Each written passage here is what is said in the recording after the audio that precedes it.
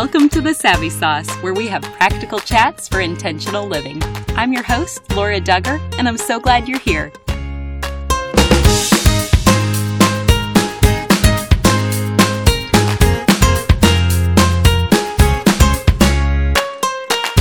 I want to say thank you to Lehman Property Management for being such a loyal sponsor of the Savvy Sauce. They're located in Central Illinois, and with over 1,600 apartment homes in all price ranges, they have listings throughout Morton, Pekin, Peoria, Washington, and Canton. They can find the perfect spot for you. Check them out today at MidwestShelters.com or like them on Facebook by searching Lehman, L-E-M-A-N, Property Management Company. We'll make sure and put a link in our show notes. Thanks again for the sponsorship.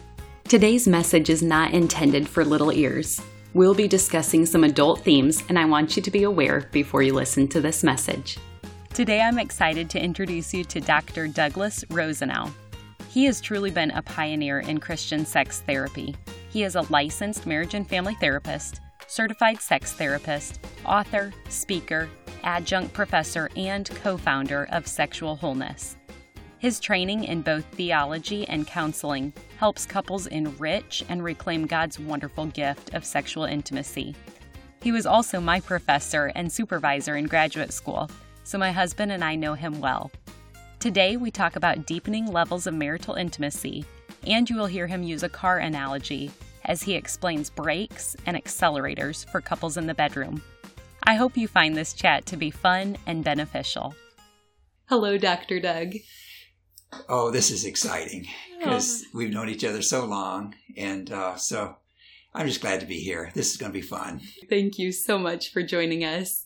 And you are a co-founder of Sexual Wholeness. Can you just tell us a little bit more about that journey? Well, Laura, it started way back in the 70s where a friend of mine, when I was working on my doctorate, went to take a sex therapy class. I was at Northern Illinois at the time at university, and she took it at Loyola Med School in Chicago, and it just piqued my curiosity, and it made me think the church doesn't deal with sex very well. And so I went and took classes from the med school in sex therapy, and then the university and the psychology had a sex therapy practicum. So it was kind of like way back then God was saying, I would like you to cultivate a sexually healthy church. And I would like you to be able to really unfold some of this, especially for people of faith. And you have done that so well. I know that having a good theology of sex has always been very important to you. So can you just give us a brief overview of your beliefs in that area? Well, people oftentimes will ask me, why did you and I and many of our listeners will believe there is a creator God. So why did that creator God create us sexual beings, male and female, which back in Genesis it says we're created in his image, male and female.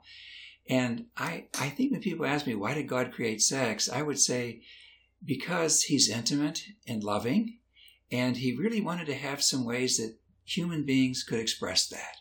And so our sexuality really to me is a reflection of who God is and how he relates and the importance of relationships, which is a real important part of my theology, is that sex was about intimacy, not about the buzz, the rush, the excitement, but it's about connection. And so my theology would be we're sexual beings because it adds a richness to every relationship, just being gendered, man and woman. And then the fact that we can be sexually attracted and aroused and enter into relationships and especially into marriage where there can be a gentle expression. To me, that's really reflecting a lot of who God is and the oneness and the intimacy that he would like us to experience as humans.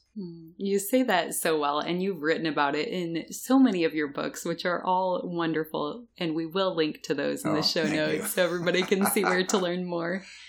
But what would you say are some factors that influence the level of intimacy spouses will experience with one another?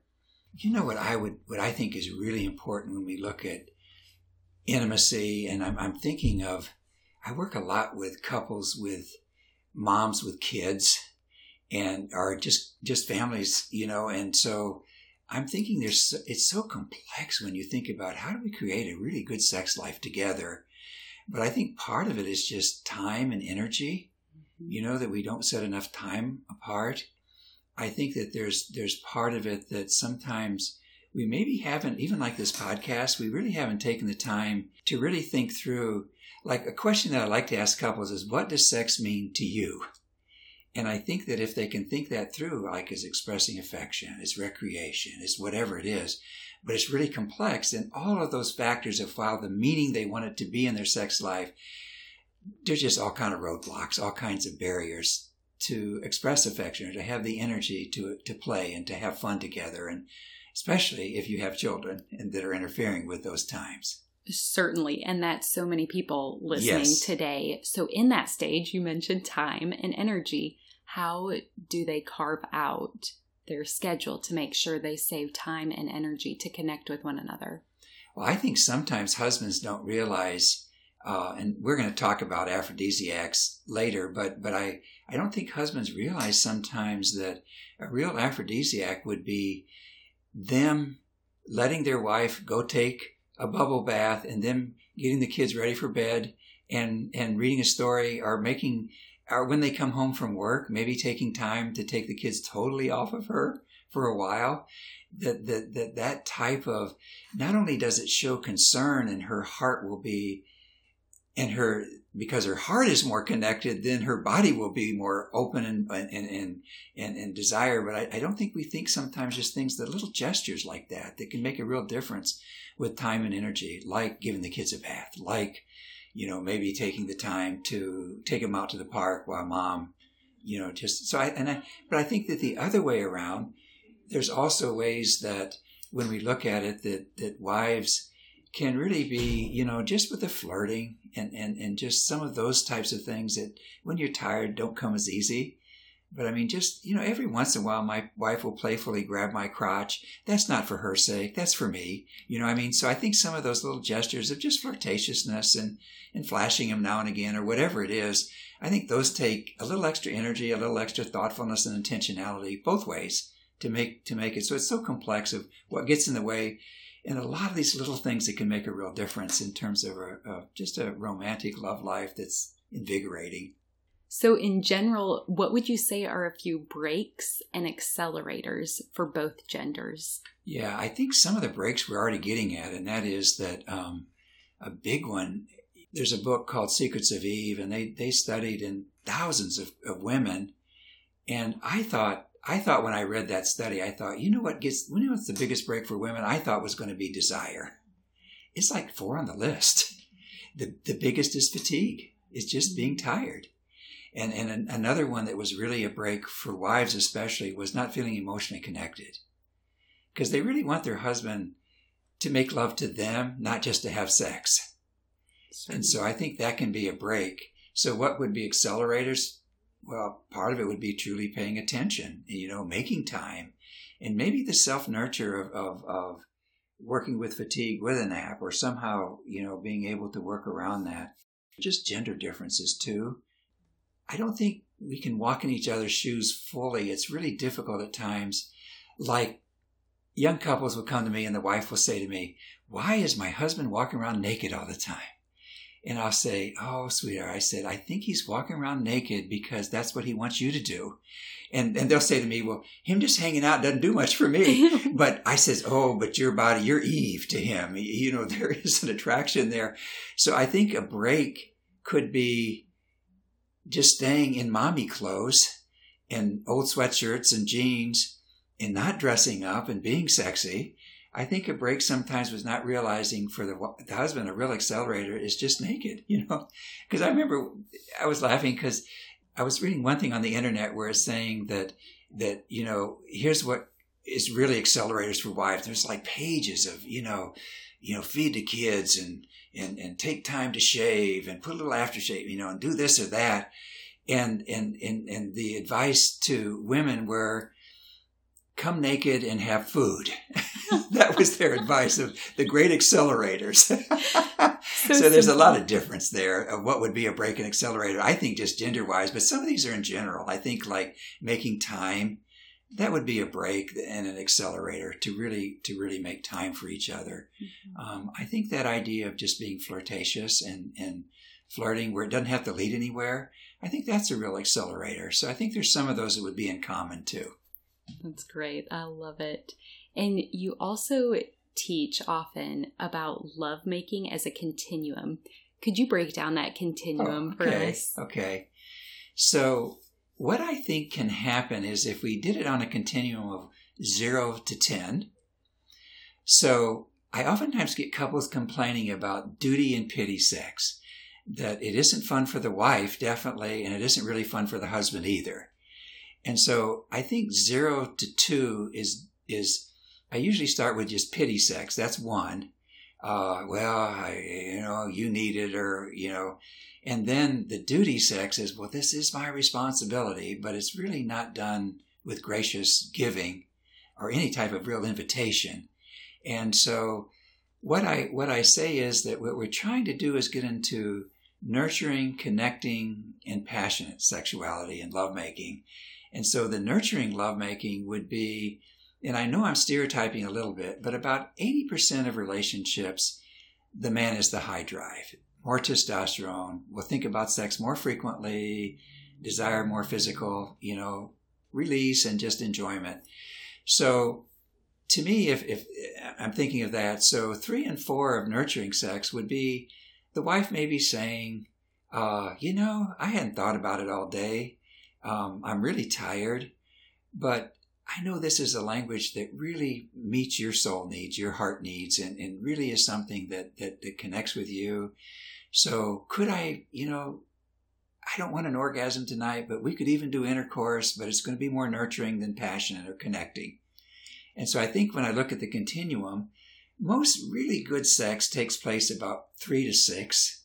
It's really nurturing and connecting. It's the passionate at times. You really have to have that 45 minutes to an hour.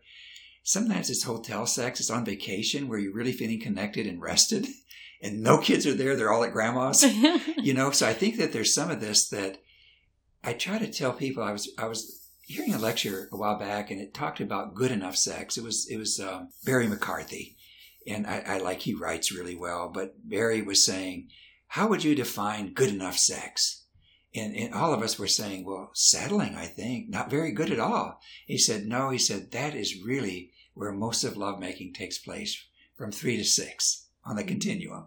He said it really is something that's done for connecting, for recreation, for kind of clearing the air and making you an item again, because this is not something you do with anyone else.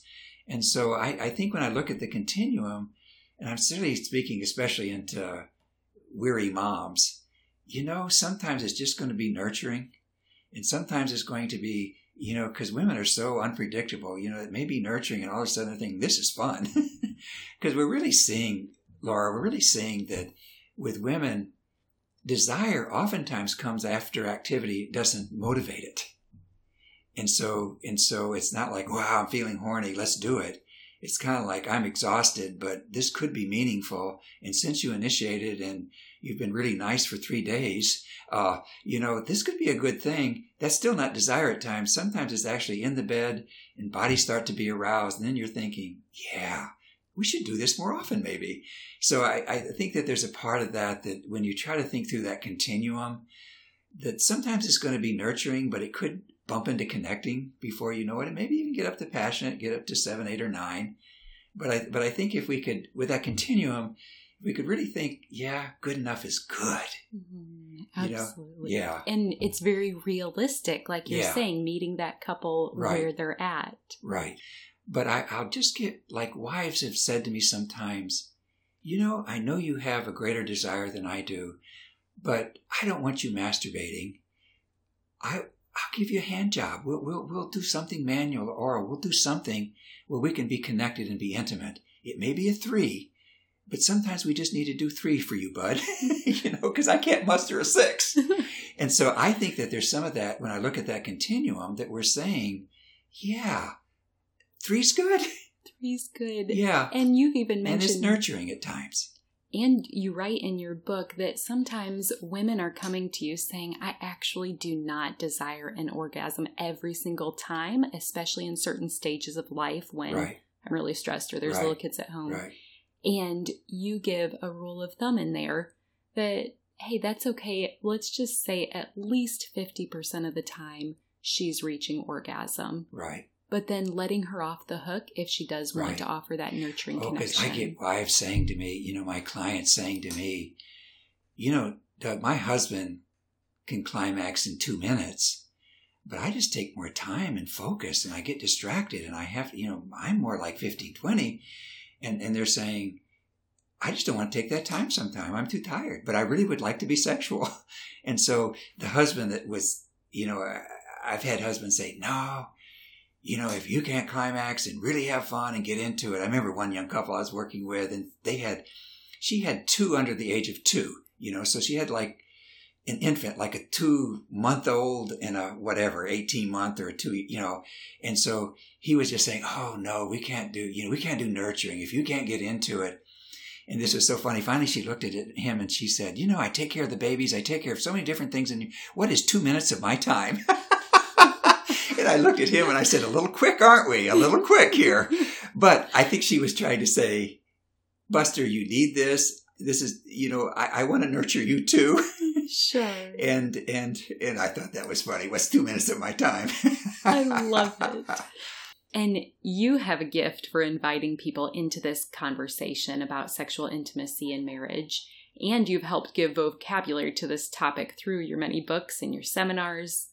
So the book that we're going to focus on today is one that you recently co-authored with Dr. Deborah Neal, and it's entitled Total Intimacy.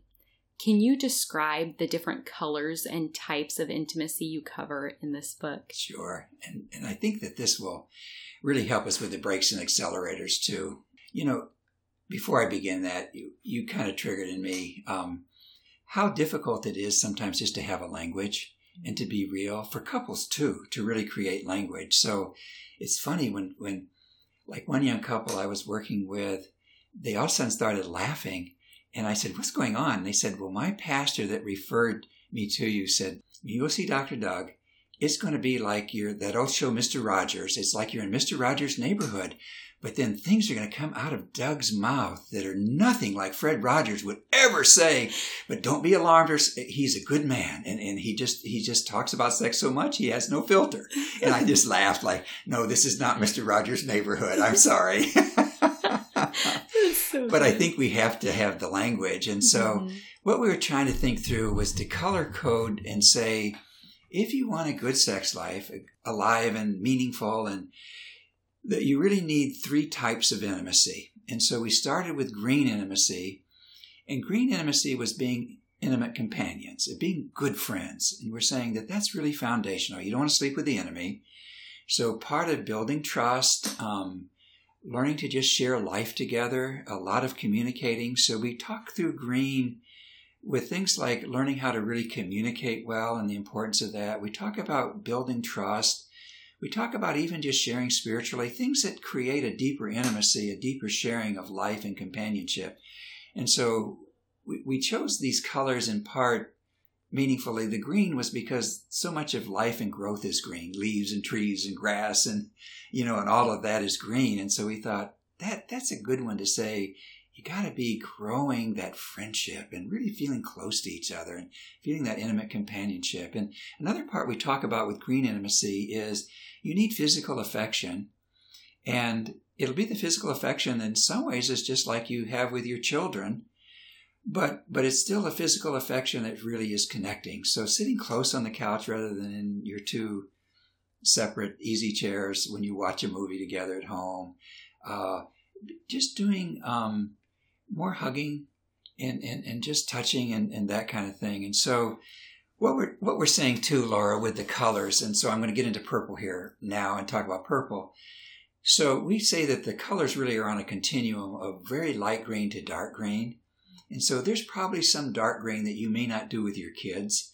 You may not sit in each other's laps basically for an hour. That's probably not what you do with your kids. So that's really dark green. Then the light purple and purple, I think that's the color that's neglected and the type of intimacy that's neglected the most, which is being lovers, being flirtatious, but it doesn't have to lead anywhere. And so with purple, what I will say is, are you still kissing on the mouth? Passionately. Not that, and it doesn't have to be just in the bedroom. Could you before he goes to work, give him a kiss for like 5 seconds, right on the mouth, little tongue even maybe, but I mean, just really kiss. Or I'll say, could you hug for 2 minutes or even for a minute? And because sometimes people will say, well, tell me, Dr. Doug, what the difference between green and purple intimacy is. And I'll say, well, if I met your wife at church and I hugged her for a minute, what would you start thinking? You'd say, whoa, this is a little too intimate. Now, if I gave her that 5-second brotherly hug, we'd be cool. So green hugs are different than purple hugs in some ways.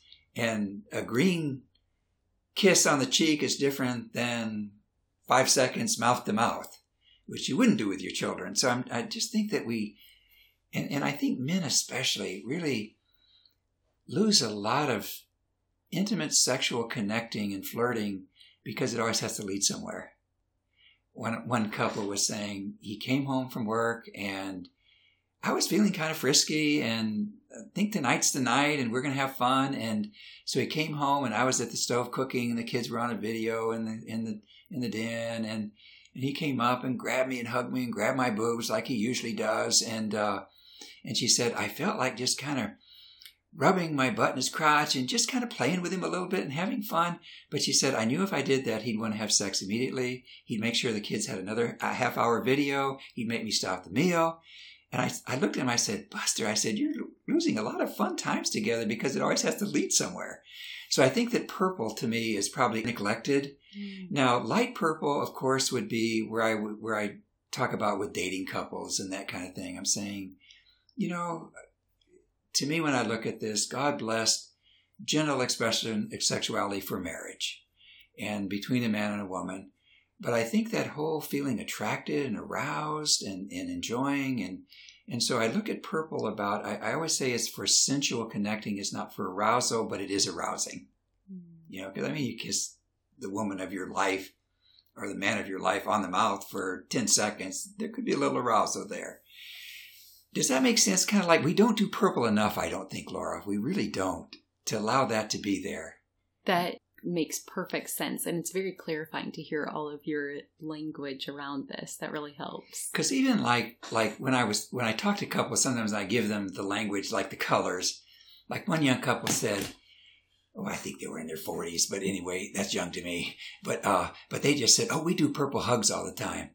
And I said, well, what's purple hugs? No, they were younger because they didn't have kids yet. They didn't have any children yet. So anyway, I said, well, they said, we do shower hugs. I said, what's a shower hug? They said, well, we both like to take a quick shower before we go to work in the morning. So the one that's in there first yells shower hugs. And we get in there, we get in the shower together and hug each other naked, rub a little bit. But we know we got to get to work. So it's always purple, Doug. It's always purple, but it's so much fun. And I thought, that's a good example of purple. Shower hugs. Perfect. Shower hugs. Practical things somebody could try tonight. Yeah. And just kind of coaching, I think especially husbands up about how learn to flirt. One of my couples, she was really saying, I know that he likes my body, but I just hate flaunting it. And I'm got a little bit of body image, which is a big break for women at times, this whole body image. But this was so funny. So she said, I was at the picture window. No one was around, out on the front yard. And he was busy out there mowing the yard with our riding mower. And she said, I didn't have any bra on or anything. I just lifted up my sweatshirt and flashed him. And she said, he ran right over a flower bed. She said, I think I need to do it more often. It was really a surprise. But I think that's purple. I think that the ability to say, we have ways that we can arouse and excite and have fun together. And then the orange would be sex. But I always talk about how light orange to dark orange, and sometimes what we neglect with the lighter orange is just enough foreplay, enough love play that can be connecting and arousing. And then as we got into the orange section of the book is where we really talked a lot about the continuum too, and talked a little bit about the differing desires, and talked about brakes and accelerators in this Total Intimacy book. So our orange, we're trying to not be simplistic. And I think what we're trying to say is, here's the thing that really bugs me, is I come from a real conservative Christian background, and I don't think within Christianity or within conservative faith, Islam and Jewish too at times, I don't think we give women enough of a sexual voice. We oftentimes say it's your duty to pleasure your husband, to serve him. And that's just not God's plan. God's plan is it be mutual.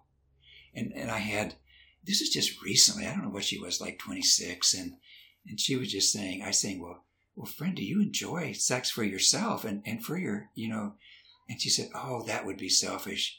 I think God wants me to be there to serve my husband. And I said to her, I'm dad to them, so I use language. I said, sugar, I said, listen to me. I said, do you know what the biggest turn on to a husband is? And she was Dr. Doug. She was hanging on my every word there. And I said, the biggest turn on to a husband is a turned on wife. And I said, you not really enjoying your own and making it mutual. And so we really talk about mutuality in the book and in our orange section of saying, this is something that is unique. It'll have uniquely male flavors, uniquely female flavors, and ways and things that are good. But you need to learn that language. You need to learn how to pleasure each other and how to please and to really tailor it to that person and not expect them to be like you. Oh, that's so good. There's so much wisdom packed in all of that. And I want to touch on something that you had mentioned earlier with that 80% of the time that it is the husband that's the higher desire in the relationship. They're never the same, but 20% of the time the wife is. Let's speak to that wife, because sometimes they're not given as much airtime. And when you think about that, Laura, actually, if we had 100 men, that's 20. That's a lot of men, And here's another thing that I think is really important to think about is whether, in a marriage, if you're a little bit more the high drive, high desire, or the low drive, low desire, those are hard roles to fill. Because let's assume, and I'm going to get to the 20%. Sure. But let's assume, well, either way, the person who's the low desire will feel like I'm the gatekeeper. I'm the stick in the mud. I'm the one that's always pouring water on raining on the parade. Mm-hmm. And the one that's the high desire thinking, oh, I'm just going to open myself up for rejection. I hate to be always the initiator. And so I think whether it's the husband or wife, those are not easy roles to be in that we can kind of help. So if the husband is the lower desire, then helping him feel like he's just as much a man, because kind of the stereotype is men are always horny, always ready, and it's not true, obviously. And so it's really being able for the high desire person to kind of cater a bit to the lower desire and realize that the lower desire is going to slow it down and make it richer at times. And then the lower desire really saying, not making it like, you're a sex fiend, but more like, wow, you express and feel things through our lovemaking that I don't all the time, but talk to me and let's negotiate and think through what would be a helpful amount of time.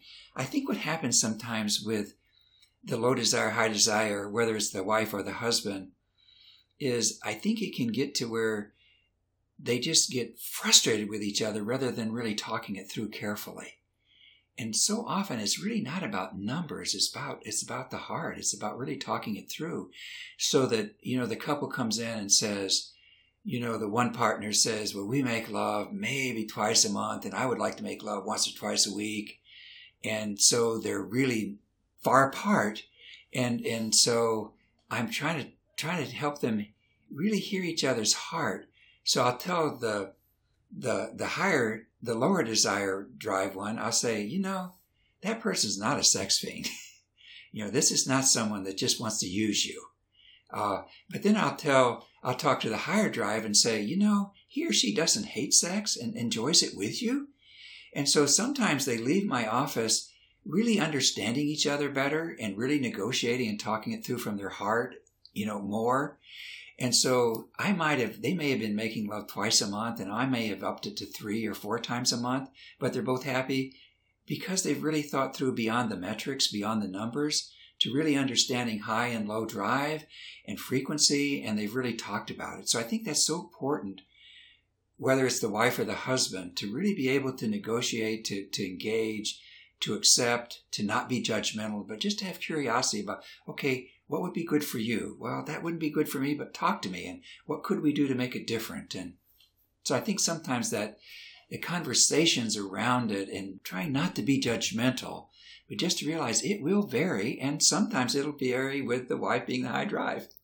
Definitely. And so then they're going to have to take the high drive position and not make that person feel inferior or less or never wanting sex, but really just trying to think it through. How do I help my husband engage? And I think another thing that happens with drive at times is sometimes we feel like nothing's going to ever affect that drive, but it does. I'll oftentimes get husbands in my office saying, is something wrong with me? Like one lawyer recently, he said, I was preparing for a case. He said, I put in 14-hour days, sometimes 2 weeks in a row. And I said, there's nothing wrong with your libido. You're just exhausted. I don't care if you're a man with a high drive. You're exhausted and your libido has been poured into that trial you have coming up. Sometimes just to be able to talk, negotiate, understand is important in working it through. It's so good. And to not be critical or judgmental. To be understanding. Let me just do this is a little bit different, but so often we will bump into in the orange part just with dysfunction some. Like sometimes it'll be wives with pain. And I always say, don't play through pain. See your OBGYN or see a physical therapist that deals with pelvic floor. Because there's a lot of good pelvic floor, female physical therapists, pelvic floor specialists that could help deal with pain. And then sometimes I'm getting things like erectile difficulties, like I just cannot stay erect. And so this was one of my husband's stories where they came in and they were really struggling with it. And what had happened was he came home from being on the road traveling. His job called it quite a bit of travel. So he'd been gone 3 days, came home Friday. They were both really excited. But he fought Atlanta traffic for an hour and a half to get home. I mean, it's typical Atlanta traffic where I live. And then she was so excited, she said, let's go out and have a good meal together and just talk and catch up. And then you know what we're going to do tonight. And so they were all excited. And so he went out, had a couple beers, a couple martinis, and a big meal, and came home exhausted. He couldn't get erect. He couldn't. And I thought, oh, dear Lord, I wish I could have been there right then, because I would have said to them, don't get nervous. He fought Atlanta traffic. He's exhausted from 3 days of being away. He really is excited to see you. It's nothing about you. It's nothing about him. It's just tired.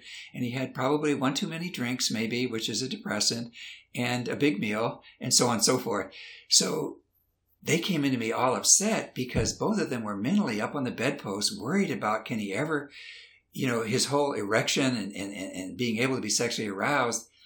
And it went away really quickly when they realized it was just normal things that will affect orange arousal at times for the man and the wife, for the high drive, low drive, whatever. And if they acknowledge those and just accept it, oftentimes the dysfunction doesn't even take place.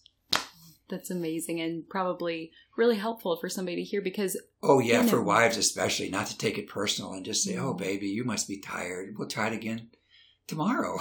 Absolutely. Got the rest of our lives. Yeah. And now a brief message from our sponsor. Lehman Property Management is this episode's sponsor. I can't say thank you enough to this reputable company. Lehman Property Management offers over 750 apartment homes in 11 different locations throughout Pekin, Illinois. Whatever price range you may be looking for, whatever apartment style you want to call home, Lehman Property Management will have the place for you. Operating in Pekin for over 4 decades, they've developed the name associated with selection, service, and value. They offer townhomes with quiet settings off the busy routes or spacious apartments on the edge of town. They have locations in the buzzing downtown if that's what you prefer, or apartments with attached mini storage sheds of all sizes. They truly have every area of Pekin covered. Find out why so many Pekin residents have called a Lehman property their home over the years. The friendly staff, many whom have worked together now for 20 years or more, will make sure you are not disappointed. Find out more about them at MidwestShelters.com or call their leasing office today at 309-346-4159. You can also like them on Facebook at Lehman Property Management Company. Now that you've given us language to feel more comfortable dialoguing about sexual intimacy with our spouse, what is the next step a listener can take today? What I would work on is for them to think through their green, purple, and orange and try to say, what would do to help us be better friends? Are we taking enough time? We haven't prayed together in ages. Could we maybe hold hands and just pray over something together? So I would say, think through green a little bit better and what it would be about the green that would help them grow the friendship and the intimate companionship. Then I would think about purple and maybe think through how could we be flirtatious. It wouldn't necessarily have to lead anywhere, but we could just be lovers and we could really enjoy each other. And then the orange, I know that there are ways that they could think of brakes and accelerators and try to sort out. So that would be my general idea of just saying, think that there are 3 kinds of intimacy and 3 kinds that really help to make a great sex life, and that you can't neglect any of the colors. That's so good. And they've got this recording today as a resource if they want to listen to this together, and they can pull some questions from everything that you've shared. So that's great. You have so many books and resources available. Do you mind just sharing more about those so our friends listening know where to find more information? Okay. Well, the one that we talked about more today is Total Intimacy, and it's available on Amazon, Christian book, just a really short 100 pages, easy read, a lot of just practical suggestions. We really try to have a lot of good discussion questions in it. And then my big manual is called A Celebration of Sex, and it's a bestseller. Anything that sells over 100,000 copies is considered a bestseller. So A Celebration of Sex. And what I oftentimes tell people with that manual is, buy it for 3 or 4 chapters. You don't have to read it all 400 pages, but you may buy it because of chapter 6, natural aphrodisiacs and setting the mood, or you might buy it for the chapter on making love during the children years and how can you stay lovers during those children years, or you might buy it just for making love to your husband and trying to think through some different ideas and trying to understand a whole different reality and a whole different gender. So I always tell when you buy like Celebration, the big book, and then we spun it off with some friends into Celebration After 50 for Sex and Aging with Jim and Carolyn Childerston, and then have a little one's called Celebration Sex for Newlyweds, where we have like a 135-page little book that is really a nice wedding gift.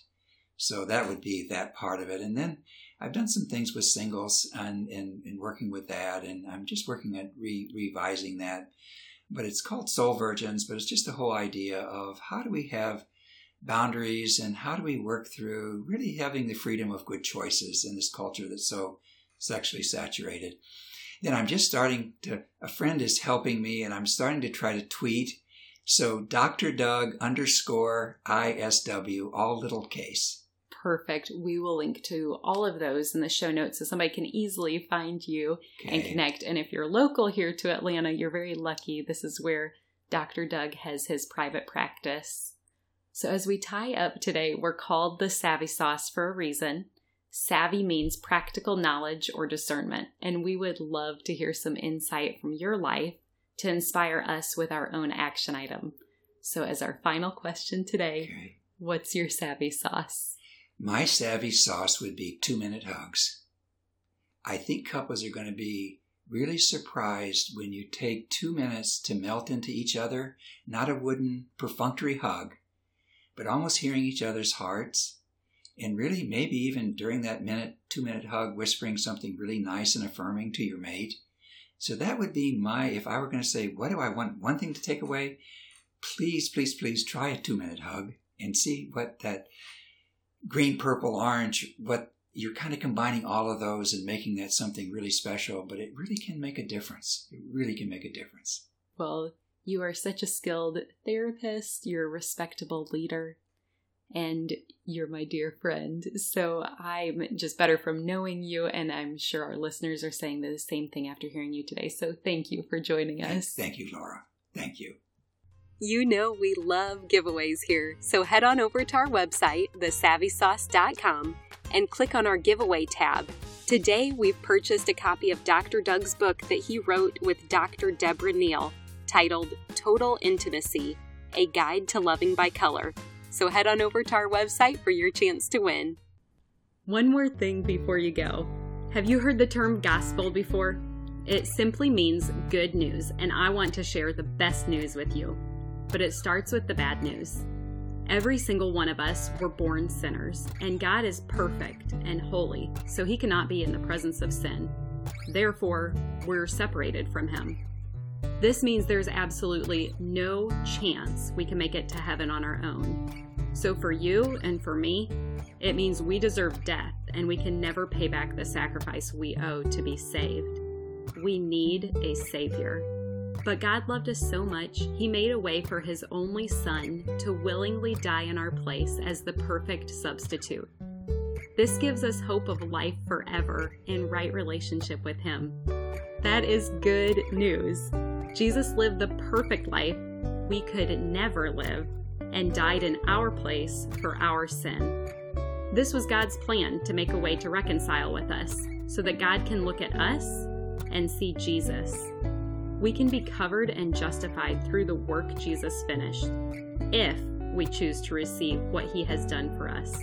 Romans 10:9 says that if you confess with your mouth Jesus is Lord and believe in your heart that God raised Him from the dead, you will be saved. So would you pray with me now? Heavenly Father, thank you for sending Jesus to take our place. I pray someone today, right now, is touched and chooses to turn their life over to you. Will you clearly guide them and help them take their next step in faith to declare you as Lord of their life? We trust you to work and change the lives now for eternity. In Jesus' name we pray. Amen. If you prayed that prayer, you are declaring Him for me, so me for Him. You get the opportunity to live your life for Him. At this podcast, we are called Savvy for a reason. We want to give you practical tools to implement the knowledge you have learned. So you ready to get started? First, tell someone. Say it out loud. Get a Bible. The first day I made this decision, my parents took me to Barnes & Noble to get the Quest NIV Bible, and I love it. Start by reading the book of John. Get connected locally, which basically means just tell someone who is part of the church in your community that you made a decision to follow Christ. I'm assuming they will be thrilled to talk with you about further steps, such as going to church and getting connected to other believers to encourage you. We want to celebrate with you too, so feel free to leave a comment for us if you made a decision for Christ. We also have show notes included where you can read scripture that describes this process. Finally, be encouraged. Luke 15:10 says, "In the same way I tell you, there is rejoicing in the presence of the angels of God over one sinner who repents." The heavens are praising with you for your decision today. If you've already received this good news, I pray that you have someone else to share it with today. You are loved, and I look forward to meeting you here next time.